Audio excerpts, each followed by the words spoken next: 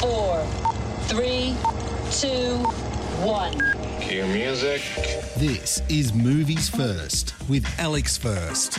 The words tough and gritty don't do justice to a hard-boiled, downbeat crime drama featuring a host of questionable characters and some bravura acting.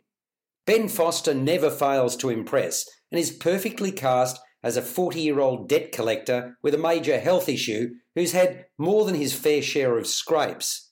Elle Fanning adds to an already impressive repertoire as prostitute Rocky, who's seen and done far too much in her 19 years. Foster, who plays a character called Roy, works for a dangerous, violent and pitiless loan shark, Stan, Beau Bridges, who gets others to do his dirty work. Roy's latest assignment is a setup from which he barely escapes.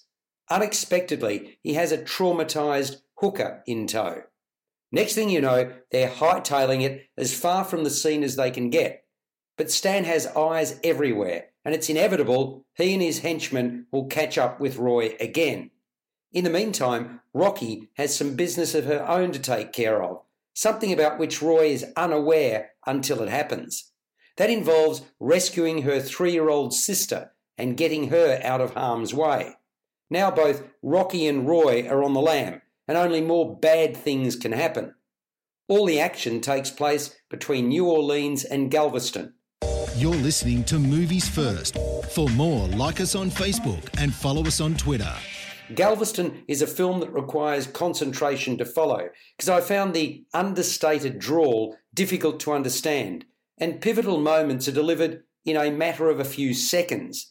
That's not a criticism, merely an observation. I actually like the picture very much because it presents as a realistic slice-of-life reality piece with a menacing undertone from go to woe.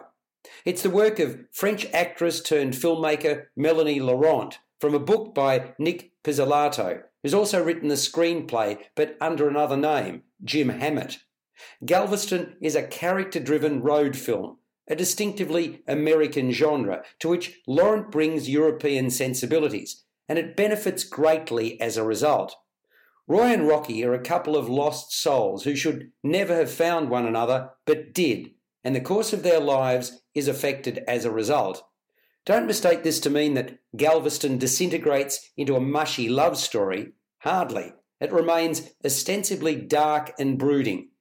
Arnaud Potier's cinematography reflects that. Still, you walk away satisfied that despite the fact that there are no easy answers, and there were never going to be, the journey is one well worth taking. The characters grow, and you nod knowingly by the end. Laurent shows that she's quite the talent behind the camera, just as she is in front of it. Galveston, which due to its treatment is a small audience film, scores a 7.5 out of 10. You've been listening to Movies First with Alex First.